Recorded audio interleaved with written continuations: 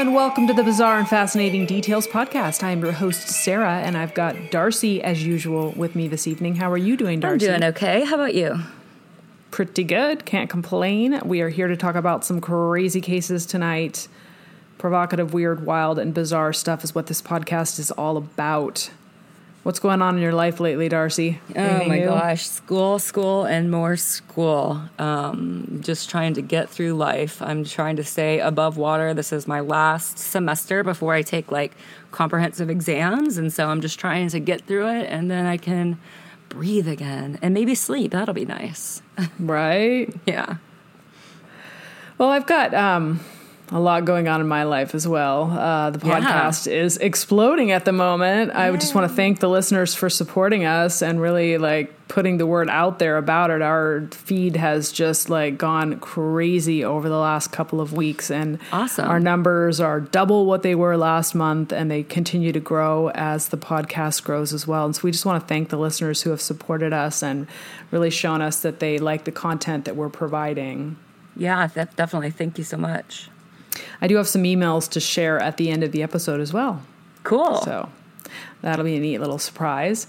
I actually want to start it off with this interesting article that I saw. I know that a few months back we did an episode about a kidnapped girl that was held in the cellar for years and years and years. We've done a couple about young people that have been kidnapped and held in captivity for years. But there was an article that came out this week. It's called "Dutch Family Found in Cellar Waiting for End of Time." I don't know if you saw this. It came out on the 15th. This is banana sandwich. Whack. Jan Hennep wrote the article. It came out on AFP. The Dutch police found a father and 6 adult children hidden in the basement of a remote farmhouse where they had reportedly spent years waiting for the end of time. What? They discovered this man who was believed to be the father of the family and his children, who were between the ages of 18 and 25 in the northern province of Drenthe. Sure. So local media said the family was found after one of the sons went to a nearby pub in a confused state, drank 5 beers, and then asked for help. He hadn't been outside in 9 years. Bonkers. So this is the thing. I don't want to make light of this situation because it's so crazy, but did he sit down, order a beer, drink it in a social manner to where it's taking him 10 minutes-ish, if not more, to drink a beer, order another beer? Or did he just sit down and say, I want 5 beers, line them up? Chugged them and then was like, so many. Oh my God, I haven't been outside in 9 years. Guys, I have to tell you something. Was he just confused and disoriented? He sat down, ordered a beer, and didn't know what he wanted to say, and was gathering his thoughts, and then he needed another one. Yeah, that's what it sounds like. 5 beers is so many beers and so much time before you say anything. Right? But apparently, did you see the article that said he had apparently gone to this pub a couple times before?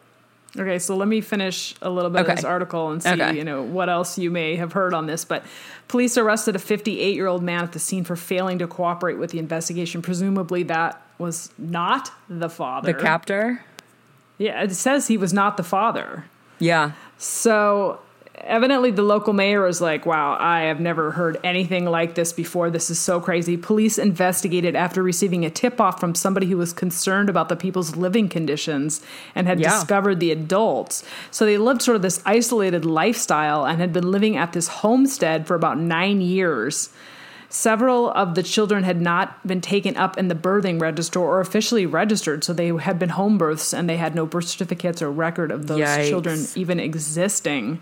Police are investigating all the scenarios. The family, meanwhile, has been taken to a nearby holiday park while the investigation continues. I'm assuming that is some sort of a safe spot for them to be kept while they're continuing. But this family lived in the basement and had been there for years waiting for, quote-unquote, the end of times. Some of those freed had no idea that other people even existed. Oh, my God. This is police, that's the beginning of Unbreakable Kimmy Schmidt. Right? So The police were alerted after a man around 25 who was believed to be the family's oldest son walked into a village bar. He was disheveled, unwashed, and wearing old clothes, and told them he hadn't been outside for about 9 years. My God. He'd never been to school and seemed very confused. He spoke in a very childish way. I wonder how he even knew what beer was. Did they have beer? Maybe they were fermenting in their basement. I mean, they're waiting for the end of the world. You got to think they have like canned goods and, you know.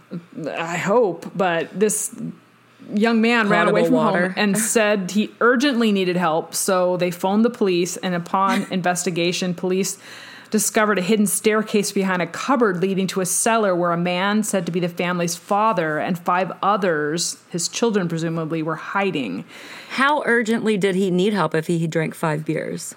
Evidently not that urgent. Yeah. Aerial photos showed a remote farmhouse surrounded by fields. It looked pretty chill, pretty bucolic. Yeah. I don't really know what the deal is with here, but the family had no contact with the outside world and were completely self-reliant with a vegetable garden and a goat. A goat. However, the father had a stroke a few years ago and was lying in bed, and there were no signs of his wife. Neighbors told the station they did not know the family, and they only knew that one man lived on the premise. Police declined to give further details, and all scenarios are being investigated at this point, but this is some crazy shit. So you say that you read that he had been to this pub before? Yeah, I had read an article that said that he had gone there like 3 times before, that people had seen him there like 3 times before he like said recently. Anything. Yeah, well, I don't know. I don't know how recently but that's what it seemed like, yeah. That's a little crazy. Isn't it? Like, can you imagine? Think of all the things that have happened since 2010. For real. Like, how many new iPhones we have? The fact that he was able to keep adult children in a isolated space and tell them that no one else existed and none of them actually escaped. None of them tried to get out. Well, there has to be some kind of abuse they would be so accepting or defeated to not try to escape.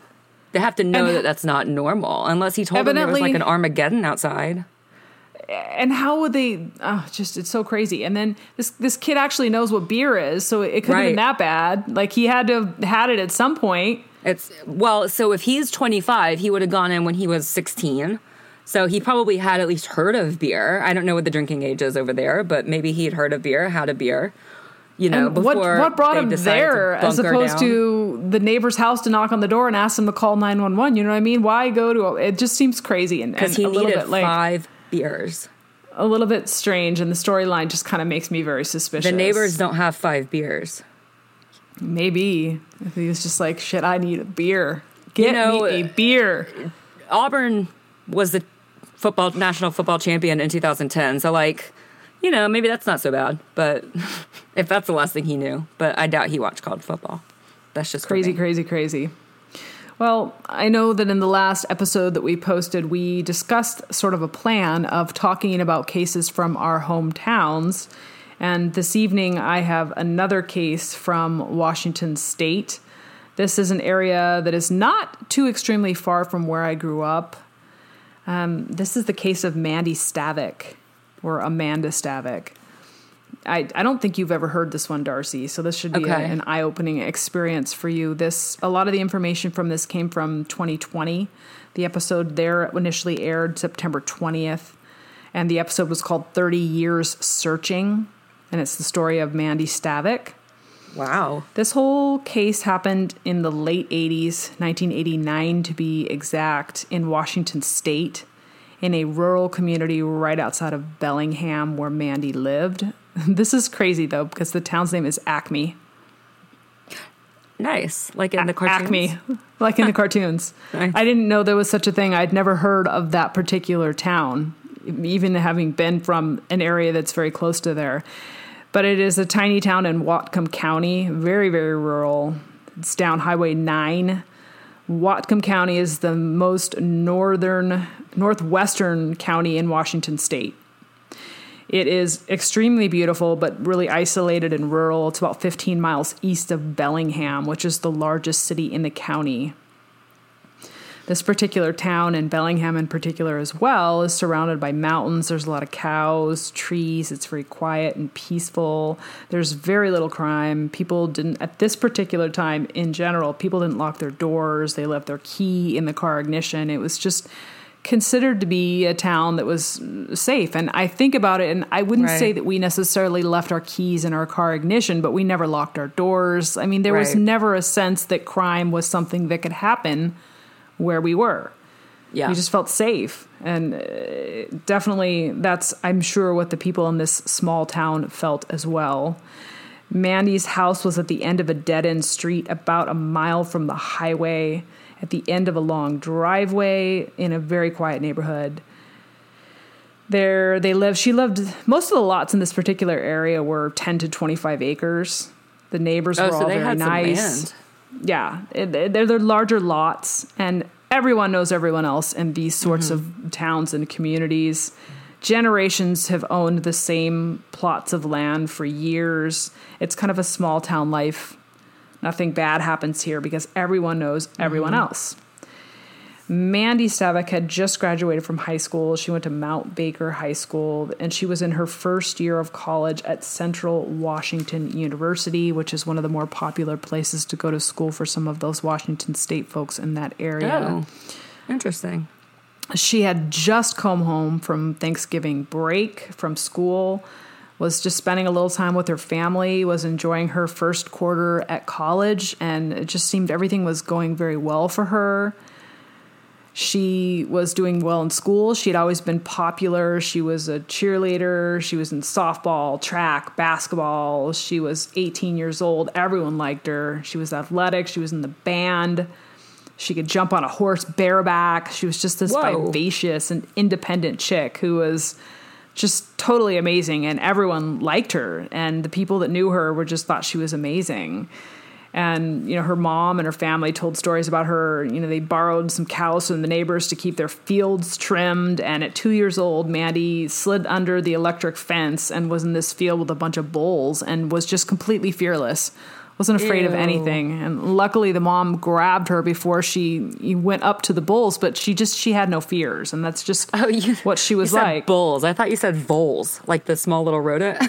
No, bulls, like big ass, big ton bulls, like real crazy wild animals. And she, had no fear of them. She walked right up to them like it was nothing. It's just the sort of person that she was. But the day after Thanksgiving, when everyone was just chilling and relaxed, you know how that day is after you've gorged yourself and you're just chilling or whatever. But Mandy decides that she's going to go out and take a run. And this is 1989, and it's a late afternoon, and she's got this route that she's taken for many years. Up until that point, she was an avid runner. It's about a 5-mile loop in her neighborhood near her house down Strand Road to the Nooksack River and back.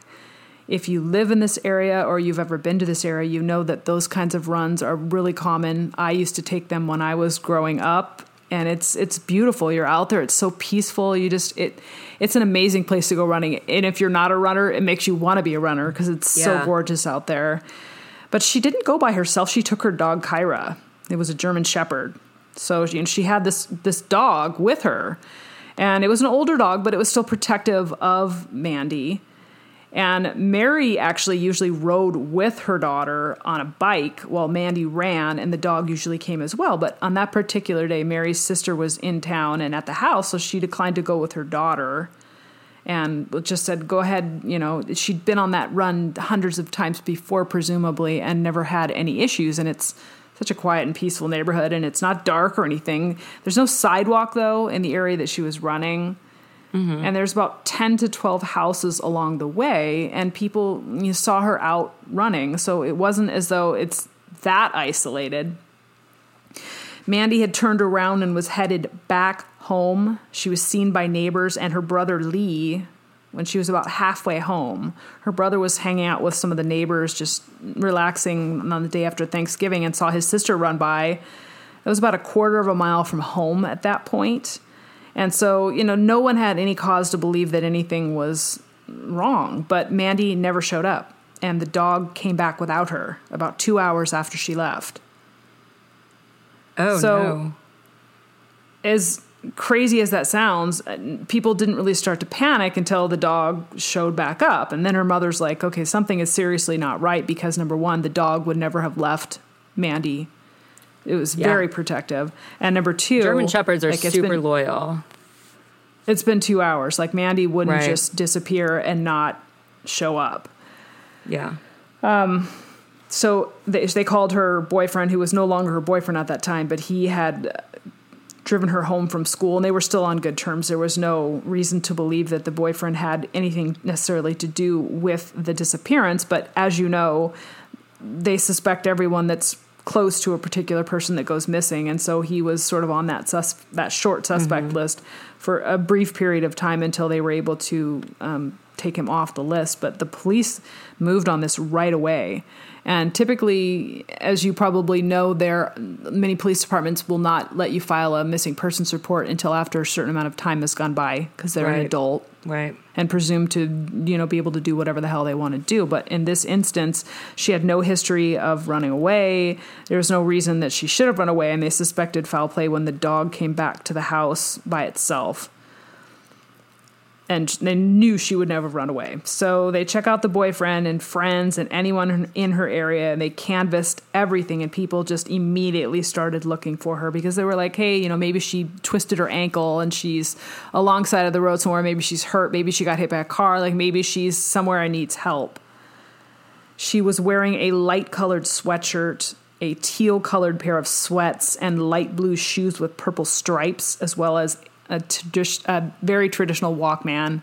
You've seen the yellow ones. She had her Walkman with her, which means she was running with headphones, and she probably couldn't hear extremely well.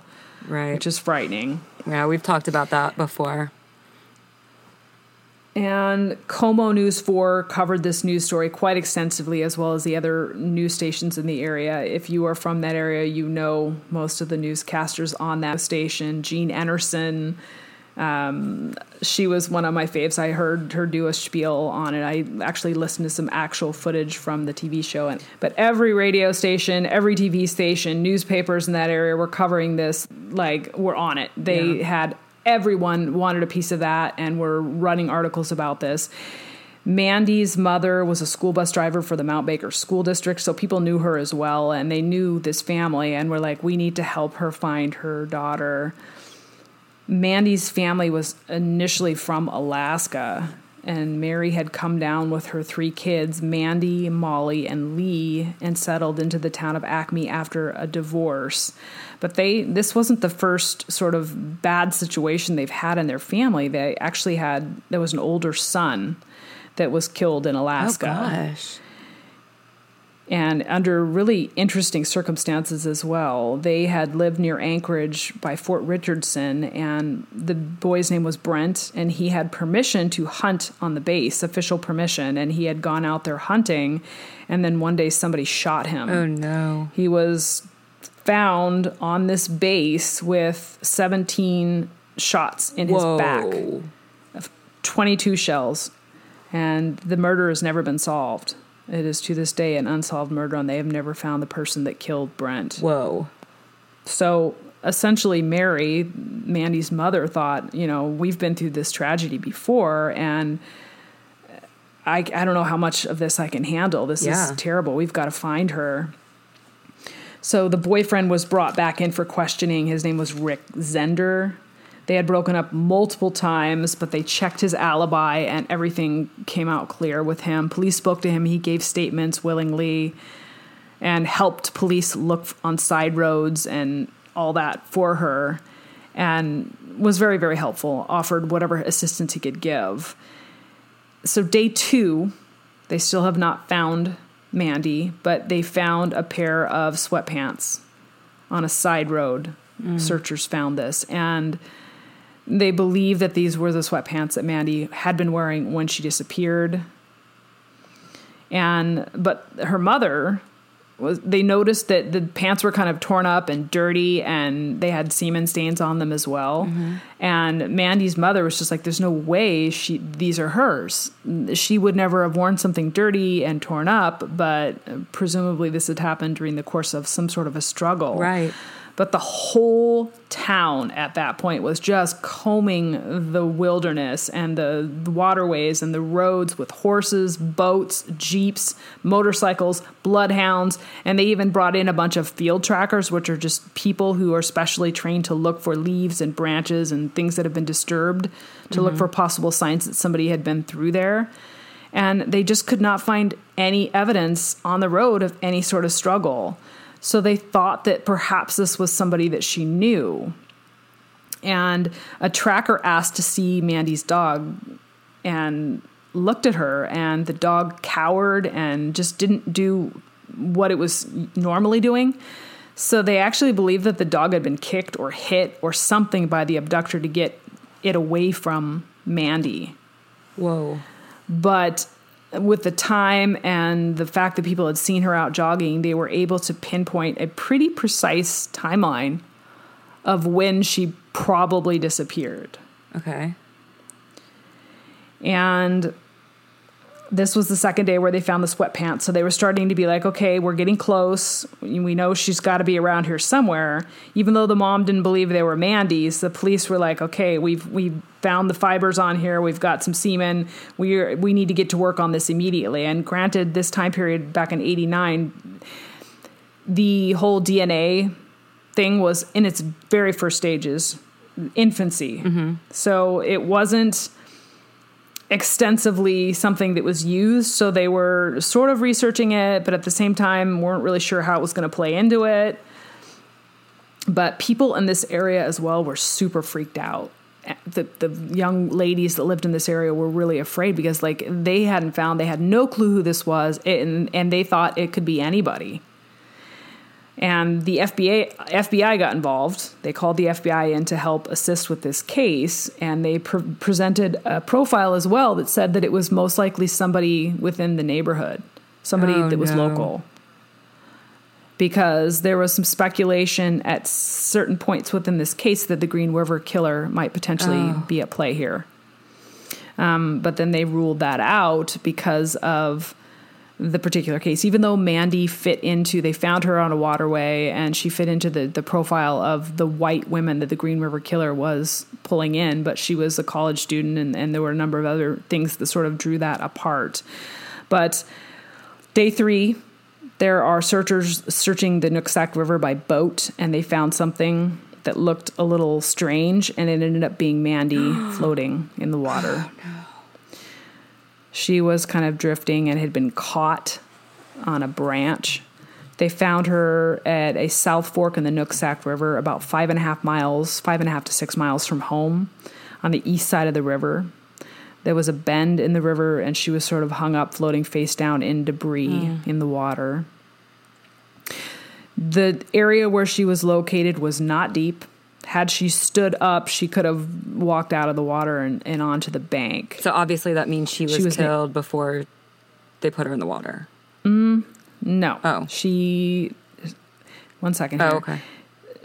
She was found naked except for her socks and shoes. Her Walkman and her clothes were gone. There were no obvious signs of trauma except some scratches, some very light scratches that looked like they had been sort of blackberry bush scratches. I don't know if you've ever been scratched by blackberry bushes. They're kind of small and light in nature, not super deep, very superficial. So like a sticker bush. Yeah. Okay. So she had some scratches from that sort of a thing. The temperature of the water, though, during that time of the year, I don't know if you've ever been up to Washington State, but it gets pretty chilly there. Yeah. But the temperature was so cold in that water that it basically preserved her body so well that she looked like she was just sleeping, even though she'd been dead for a couple of days. She had she's just a very pretty girl, blonde curly hair, big brown eyes, petite, just a very attractive young lady. And they said that she just looked like she was sleeping. And Kathy Gerdson, which is a familiar face for those of you who are from Washington State, I believe she still works for the station, but she reported on the case and reported that they found the body. They conducted the autopsy right away and determined that the cause of death was asphyxia by drowning. Oh my God. Yeah, so interesting, right? Yeah. What's even more interesting is the fact the water was so shallow in that area. Mandy was an extremely strong swimmer. She had been a lifeguard. And the water that they found her in was super shallow, so she could have stood up and walked out at any point. So she must have been unconscious when she was knocked into the water or dropped into the water. And there were no signs of struggle. Oh, wow. So they were like, okay, what the heck is going on here? They found one injury, though, on the top part of her head that was about 3 inches by about 2 inches. Possibly she had been knocked out, they say, because she'd been hit with a blunt object in the head. But that was not the cause of death or even a contributing factor necessarily, unless she had been knocked unconscious by that blow and then drowned because she was unconscious, obviously. But the water had washed away most of the evidence. She's completely nude, right? Yeah. And except for they checked underneath her nails and there was material, as well as she had been sexually assaulted, according to the medical examiner. Right. Now, they did take a DNA sample from that and linked it also to the semen that was found on the sweats that they found. But at that time, as I mentioned earlier, DNA evidence was not super popular. It was in its infancy, not typical, and many counties did not actually collect DNA samples from bodies that they found. But in this instance, fortunately, investigators were on their shit, and they collected it for future use, collected and preserved it. Yeah, wow. In fact, some of the investigators that were working on this case had just returned from the FBI training about DNA. Wow, that was fortunate. And they were learning, yeah, right? And they were learning about how important it was. And one guy in particular was just extremely fascinated by it. And he was the one that reached out to the FBI for help and obtained a profile from them to compare and to sort of help the neighborhood figure out who this person was. But again, during that time period, 89, there was no CODIS. CODIS wasn't even, CODIS was probably an idea back then. It sort of a pilot for CODIS started in 1990 and went out to 14 different states. But that particular program, the DNA database across the nation, was not officially implemented until 1998. Yeah. And this body was found in 1989. So there was a while before it would develop enough to be able to be very useful in this. And the process was extremely slow back then. However, tips were coming in like crazy. And including people who believed that the Green River Killer was the culprit in this. Yeah. But I believe that there wasn't a strong enough link for them to put the two and two together and say that the Green River Killer was the culprit here. Right. In the meantime, they don't really have any strong leads on this. There is a memorial that they hold at Mount Baker High School for Mandy, and over 1,000 people show up to say goodbye to her. She is buried up the street from her home in a cemetery that's nearby. And at that point, a criminal investigation has been launched, and they're holding the clues in very tightly to the vest because they want to ensure that they're not going to cause whoever did this to take off and hide indefinitely. Sure. So they get a task force. They actually met up with the Green River Task Force and sort of compared notes. And it came out that they ruled that out conclusively. In the meantime, Mary is Mandy's mom, obviously, is doing a lot of interviews. She's trying to keep that story in the news. The Crime Stoppers are offering a $1,000 reward. There's a tip line. They basically ran any and everyone down that came through that tip line and explored every option. The FBI profile, as I mentioned earlier, projected that this was somebody in the community. That somebody knew Mandy. This was not a stranger. And they had multiple people through the years that they explored. One was Paul Malik. He was a neighbor. He was one of the last people to see Mandy alive. He was one of the early suspects. He saw her as he was backing out of the driveway, claimed that he saw a dark pickup truck, but couldn't really give any more details. And he was questioned and came out a little bit sketchy.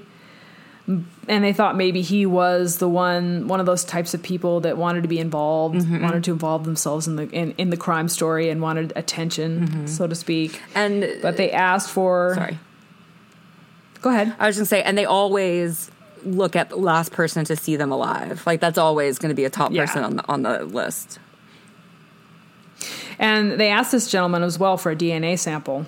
And he was like, hell no. And they eventually ended up getting a court order for him, and he was excluded after the DNA did not match up. In the meantime, this case basically goes cold. About 30 years passes where they have no strong leads. New detectives kept coming and going, and as new members of the department in Whatcom County, they were considered fresh eyes, so they would open this case whenever they got new folks in there and have them read the case file and see if maybe they could see something that hadn't been discovered before. Mm-hmm.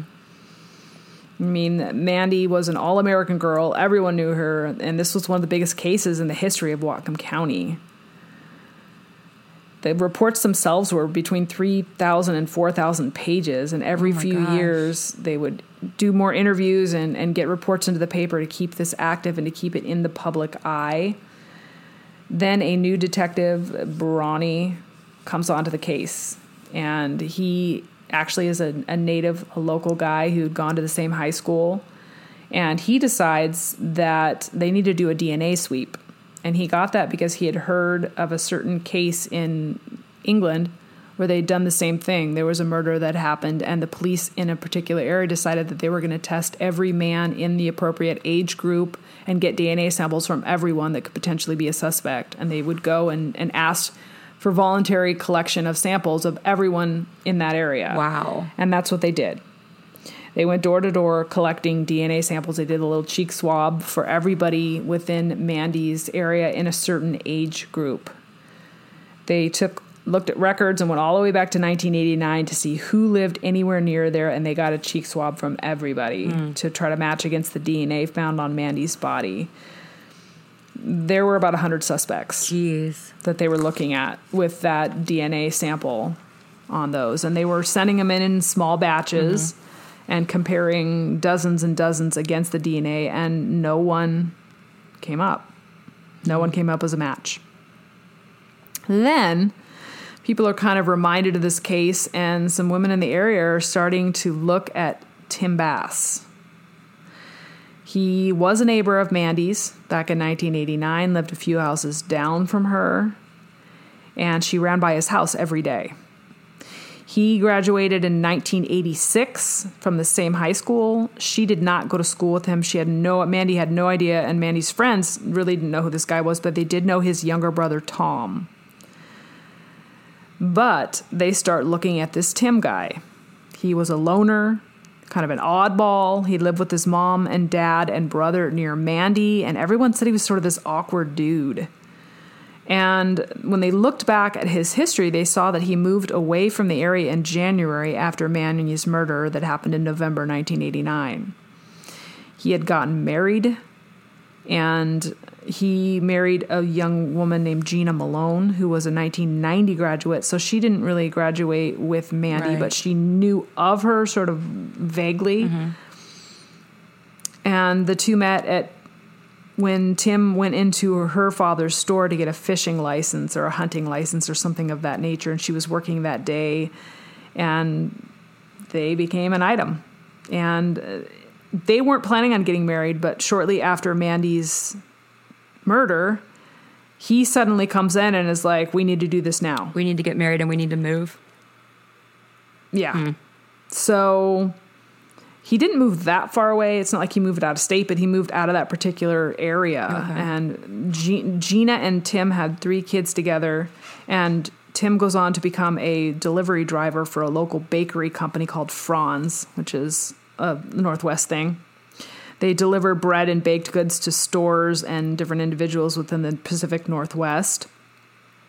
But Gina reports that Tim was very demanding and controlling, and he liked to sort of control everything that Gina did or said, what clothing she wore. He called her names. What clothing she wore, sorry. I was going to say. He called her names and never called her by her own name. Oh, no. He was always calling her bitch or cunt or whatever, and thought it was funny. Oh, my God. He was also physically and emotionally abusive to her, and in 2010, she actually filed for a protective order against him. And she reported that Tim was constantly watching cold case files and murder movies and everything, and saying how people that got caught for murder were stupid and that didn't cover their tracks good enough. Yikes. And that if he killed somebody, he would never get caught. That's a red flag. Yeah. So he's got Gina under his thumb, though, and despite the fact that she got a restraining order against him, she ended up rescinding the restraining order and staying married with him. She also provided Tim with an alibi and said that he was with her during this whole time and that he never left the house. So the investigators come to Gina's house because Tim was one of the individuals that lived near Mandy when she was murdered. And they asked Tim for a DNA sample. And initially they asked him if he knew about the Mandy Stavik case. And he basically looked up at the ceiling and was like, oh, I don't know who that is. And just really acting weird. Yeah. And they knew at that point that he was lying. Like, he lived near her. There's no way he could have not heard or known about this case. Right. And then he says, oh, yeah. Maybe I remember that. And that was the girl that got killed, right? You know, just acting very suspicious. And then they ask him, hey, can we get your DNA? Where we have a DNA sweep here that we're doing, and everyone's giving DNA. Can we get yours? And he basically says, nope, I don't trust the police. I'm not giving you my DNA. You could frame me, and people get framed all the time. I'm not doing this. And his wife is like, sweetie, why, if you don't have anything to hide, just give him your sample. And he's like, fuck off. I'm not giving you my DNA sample. Go get a court order. So at that time, the police didn't really have probable cause to be able to get a subpoena or a search warrant or anything for this guy, because it's the very, very first stages and they're just doing this with everyone. They don't really have anything to link him yet. So they start following Tim Bass around, and they go to where he works at Franz Bakery and speak to Kim Wagner, which is a coworker, and she knows all the routes and does the organization in the office where Tim works. So Tim is one of the delivery drivers. And they initially tried to get Tim's DNA in 2013, and he's like, hell no. But by 2017, they're like, oh no, we've got to get this. Like, we cannot wait on this any longer. We've got to figure this out. They go to talk to Kim, and Kim tells them that he is a delivery man in the Acme area during this time period now. But she's like, she is very skeptical about doing anything, because she's like, this is above my pay grade. Like, I'm not down for that. They asked her, can we get his route info? Can we get a cigarette butt? And she's like, yeah, no, I don't want to be involved in this unless you're bringing me a search warrant or a subpoena. I don't want to get in trouble. Which is fair. I mean, you know. Right. But they don't have sufficient probable cause to get one of those. And so Kim was like, okay, I'm not giving you anything. Which is, you know, as you well know, yes. But then Kim is sitting at a bar later and hears people talking about this case and discussing Tim Bass and the fact that he lived near this young woman when she disappeared and was murdered. And then she starts to, like, her mind is going, and she's watched some CSI shows, and she's the little wheels are starting to crank in her mind, and how strange it was that he actually lived near Mandy and was refusing to give his DNA, even though so many other people were. So Kim is like, okay, I'm going to start watching this guy. And she notices that everyone else at this place where they work wears uniforms, right? Everyone wears uniforms, and everyone turns them in to get washed except Tim. He never turns his uniform in to get washed. He never throws anything away. He always empties his own trash in his truck, and he keeps things absolutely immaculate. And in addition to that, he wears gloves on all of his deliveries. I wonder... So he's clearly, like, keeping his shit in order because he's trying to hide something. Yeah, that's what I was going to say. Like, I wonder if this is something he's always done, or if this is something that he just started doing, and because she's now paying attention, she's just noticing it for the first time, you know? Well, here's the deal. He's watching all these shows, these crime shows, forensic shows, and he probably knows that he's got to keep his ass clean. He's got to keep his ass clean. It's extremely clean. So the police start following him, and they're trying to collect food or cigarettes or anything, but he's not leaving anything. He's, like, meticulous. And so they go back to Franz, and they're hoping to convince Kim to, like, give up some information about his delivery route, times, etc. And she's finally like, okay, I'm down for this. Here's his route. But they can't get any DNA from him because he's not a smoker. He never throws anything away. He always takes his trash home. He wears gloves. And they're just like, what the fuck? So Kim actually says to them, like, are you looking for this guy because of the Mandy Stavik case? She's asked the detective. And he's like, yeah, I mean, I can't lie to you, right? But Kim is like this little amateur armchair detective at this point. She's been watching CSI, and she's like, hey, you need like a water bottle or something, right? So you can get his DNA? And they're like, well, you know, yes, but we can't ask you to do anything. But if you were to bring it to us, we could take it and test it. But we can't ask you to go get something for us. And Kim's like, fuck yeah, I want to be involved in this. Like, I want to help find this guy. Like, I'm a mom. I just want to help this mom find out who killed her daughter. Wow. So Kim is like watching this guy like a hawk. And she watches him drink out of a plastic cup at the water cooler in the office and jumps on that shit. He throws it in the trash can as he walks past Kim on the way to the bathroom. And as soon as he's out of earshot and eye shot, she jumps in that trash can and grabs that cup and puts it in her desk. Oh, gosh. And she's like, she's got it in the drawer, and she immediately texts the detective and is like, I've got it. And she's like, her heart's racing because it's like, you know, who knows what this dude is capable of. So they quickly come grab the cup, they swab the drinking area, and then they conduct multiple DNA tests on it just to make sure, and bam, there's a match with the DNA on Mandy's body. So they bring Tim in, and they're like, hey, you know, we're bringing you in for this case, and he's got this super flat demeanor when they are investigating him, and he's just like, I have nothing to do with this. And you have no way to prove that I was involved. I didn't even know her, blah, blah, blah. And then they say, oh, well, we've got your DNA. There's a match. And he's like, no, you don't. Because he's like super sure that like he's never given it up. Yeah. And when they asked him for it, he didn't. And he, of course, doesn't put it in his mind, the two and two together, that they could perhaps collect his DNA in other ways. Because he feels like he's been super cautious through the years. And if you look at the videos of this guy, because this was actually like a TV episode, and they show him in the interrogation room being interrogated and whatnot, he looks just so ordinary.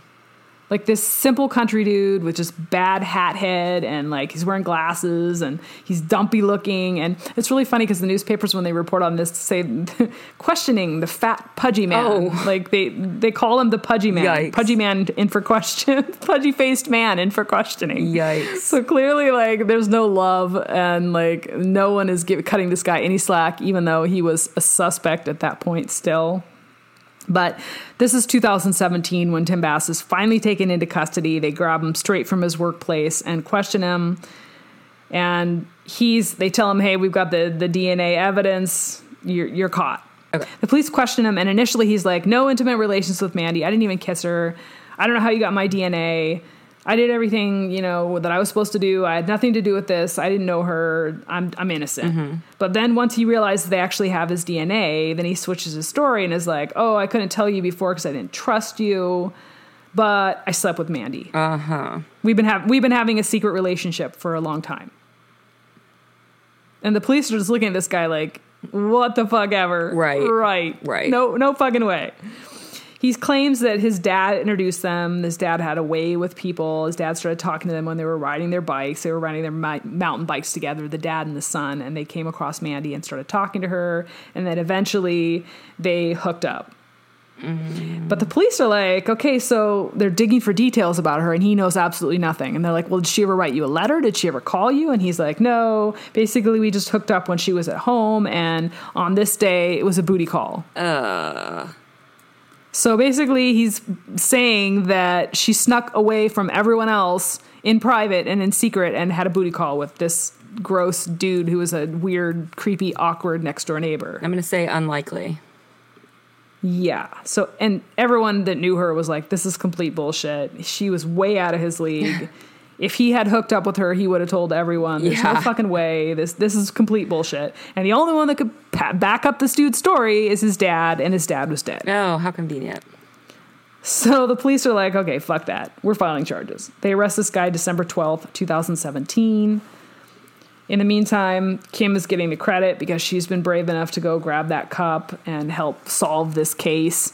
She actually meets with Mary, and they hug and congratulate each other, and it's kind of a sweet thing because it's like, you know, she just wanted to help. Right. She wasn't trying to be, she didn't want recognition, but eventually Mary found her and was like, I just want to thank her for helping solve this case.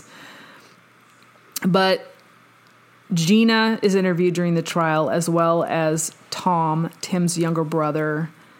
Police basically don't believe a damn thing about Tim's story. Yeah. And nobody else does either. Yeah. But Gina had given him an alibi. And says she went to his house after school and that she saw him the entire time and that she also saw Mandy running and spent the rest of the afternoon with Tim, and he couldn't have done anything because he was never gone from her. The police theory is that Mandy set out on her 5-mile ride in this typical fashion that she did and had been many, many, many times, and that in a secluded wooded area about a quarter of a mile from her house, Tim was waiting. Oh, no. And that he pulled her into the car when she reached that area and took her about 6 miles south to an isolated location where he raped her. She tried to run away in her shoes and socks without her clothes, but he hit her over the head and then threw her into the river. Oh, gosh. He claims over and over and over again, I didn't do it. Just because there's DNA on the body doesn't mean I did it. No one ever saw her with, blah, blah, blah. Just because I fucked her doesn't mean that I had anything to do with this. And no one believes him there either. He's a complete douchebag, sleaze. Everybody kept saying, Tim wasn't part of our group. She never knew him. She never hung out with him. She never spoke to him. There's no fucking way she would sleep with him. Then his brother Tom testifies that Tim asked him to lie and say that he slept with Mandy too. Because he wanted to make her look promiscuous and discredit her. Fuck you. Which is such a douchebag, sleazy thing to do. And unfortunately, it's one of those tactics and tricks that a lot of prosecutors throughout the years have done to try to discredit victims. And it's fucking disgusting. Yep.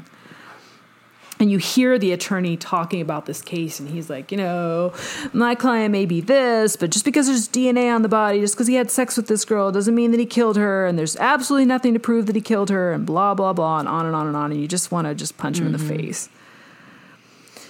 Then the ex-wife testifies. Dum, dum, dum. She had filed for divorce at the start of all of this, and she came forward and admitted that the alibi that she gave for Tim was false. It's funny how divorce will kind of make you change your tune like that, isn't it?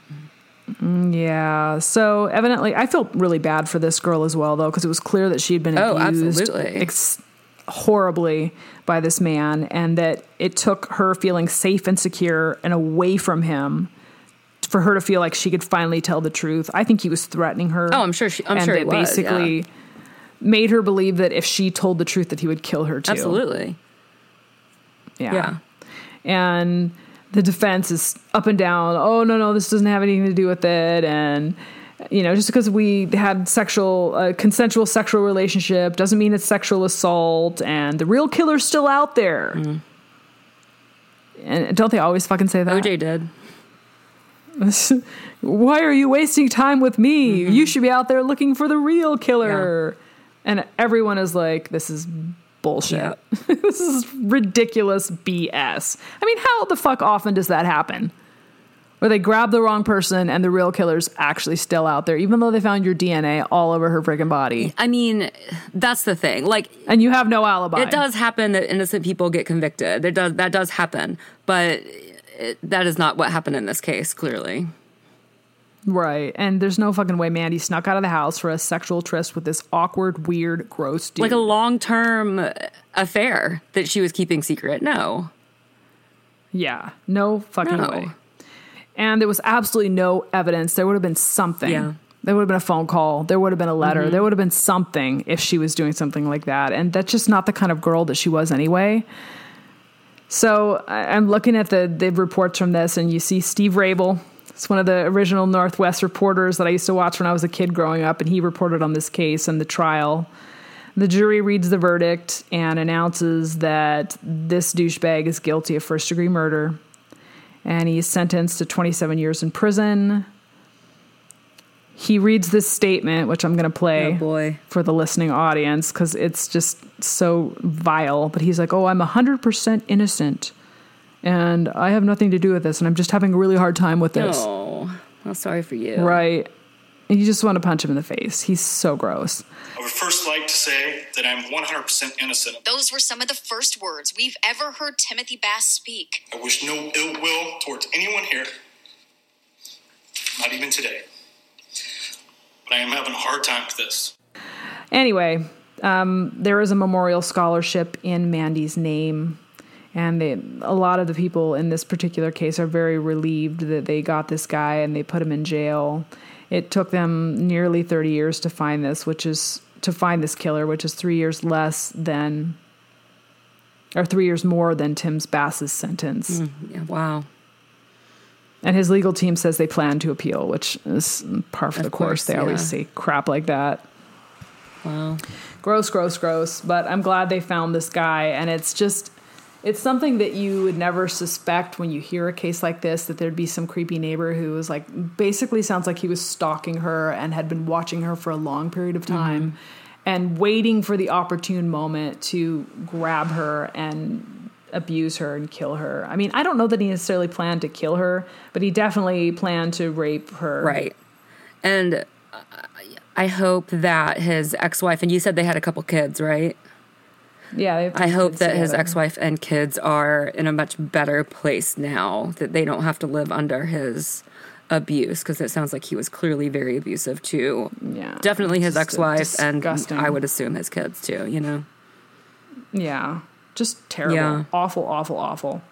But I'm glad that there was closure in this case after 30 years. I mean, better late than never. Absolutely. And her mother, I think her mother's in her 80s now. And she just was like such a trooper. She got up, she testified in the trial, she stood when she needed to stand, even though she uses a cane now, and she's looking a little bit more frail, but bless her heart, she was there for the whole thing and was able to get a little bit of closure in this case, even though she never received any for her son that was killed. So yeah, gosh, that's tragic. Very interesting. All right. Let's talk about some emails. Yeah, let's do it. Read a couple emails. I got one a few days ago that says, subject line, "We love your podcast," or "I love your podcast. Hi, Sarah. I just wanted to send an email your way and let you know how much I enjoy listening to your podcast. You and Darcy really seem to have a depth of intelligence and uniqueness that is absent in many of your competitors. Oh. The sound quality is also starting to sound much better. Yay, we're working on it. Can you pass along a way for listeners like me to contribute to your show? I would love to donate to help you ladies continue to get better and be better. Much love, Robert." Thanks, Robert. Right? So we will be coming up with our Patreon stuff soon, we promise. There will be ways that you can help the podcast in that way if you so choose. That it will never be compulsory. We will never demand or beg people to donate to that, but we do realize that that's how a lot of podcasters make a living, and that is how many of them are able to contribute such amazing content and such high quality content, is because people support them and allow them to buy better equipment to make better podcasts. And that is our goal and our hope. We're not trying to be multimillionaires off this. We just want to make a good, high quality podcast for our listeners. And get the word out. Maybe solve some crimes. Yeah. That would be freaking amazing. That would be awesome. Okay, next email. This is a special request email. It says, "Hi, BFD crew. My hubby and I have listened to quite a few of your podcasts, and we love it so far. Any plans to feature some more local San Diego cases? We are transplants here from Michigan, and would love to hear some local true crime stories. Allie and Rich." Oh, yeah.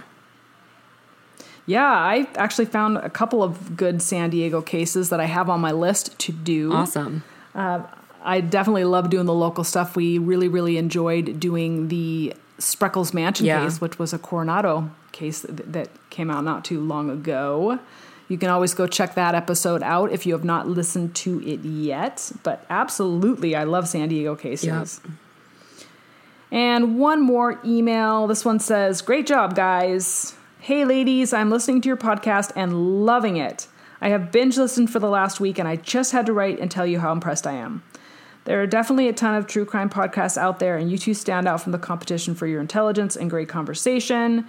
Kudos for creating an excellent podcast in a world of mediocre ones. Stephanie." Oh, thanks, Stephanie. Awesome, Stephanie. Thank you so much for your feedback. We definitely aim to please. We haven't really had much negative feedback yet. That is not to say that there's nothing bad about our podcast, but we definitely love it when listeners keep it positive and offer some interesting feedback and good tips and requests for things that they want to hear on the show. That always makes us happy. Yeah, definitely send in like topic requests. Like we can definitely do more San Diego stuff. That's good. I like that. Yeah, tell us about stuff you want to hear. Like, we have been really delving into some of the more unique cases and hoping to bring out content that has not been covered extensively by a shit ton of other podcasts, because we feel like that makes a lot of stuff more interesting. I know personally, when I hear cases that I've never heard about or reported on before, then I get really like fired up. Yeah. I don't know if that's the same way for you. But yeah, it is. And I like doing ones that we can kind of bring attention to, either because they don't get much coverage, because of the victim population or whatever, or if it's just, like a small town, case that hasn't been getting a lot of attention. So I like bringing attention to those. And if it's unsolved, certainly we want to, draw attention to that, and maybe we can get some information and get some closure for these families and get some solved cases. That's awesome. Yeah, I think I definitely feel a sense of triumph when I look at these cold cases that were finally solved after 30 years. I just feel like, hell yeah, like I want to just give somebody a huge high five. I know. It's got to feel good. Like when those, especially like when you talking about like in the case tonight, this was a murder in 1989, and they had the wherewithal and the foresight to collect DNA. Like that's so fortuitous that they had just come back from FBI training and they just learned about this new technique, and they knew that they needed to collect it and how much they needed to collect. And then, doing the DNA sweep with the new detective, like it's so impressive that they can think that far ahead like that. It's awesome. And this is a small town. Yeah. This is like one of the smallest little areas in Washington State. So like, that there have been literally thousands of cases where people weren't this lucky, where they weren't lucky enough to preserve that evidence, where they didn't have the knowledge, and their cases have still not been solved. So it's a very fortuitous thing that they were one or two guys were on their shit enough to be able to help. And I presume that the town has a good bit of industrial income, given that they are frequently making anvils and exploding bombs and things like that for Wile E. Coyote. So, right? It seems like they probably have a good industry and economy. So, maybe they have better resources. Yeah. But this was an interesting case as well. I don't know about yourself, but I love looking back to the old film footage of 80s and 90s hair. I can see the shoulder makeup pads. And clothing and whatnot, and the way people talk, and then seeing these people, because they showed the interviews of some of these people involved in this case when they were teenagers, when the case actually happened, and then they showed them 30 years later, like her boyfriend from high school and like her best friend and like all these people. And you see the changes, the differences between these people then and now, and it blows you away. Yep. So interesting. Super, super interesting. Anyway, this is the point in the podcast where we say so long, farewell. Please rate, review, and subscribe. And if you have any questions, comments, suggestions, etc., you want to tell us about an interesting case that needs to be reported on, shoot us an email. We're at the bfdpodcast@gmail.com. Social media? We are at the BFD Podcast on Twitter and Instagram. So go give us a follow. We will follow back. Shoot us a message.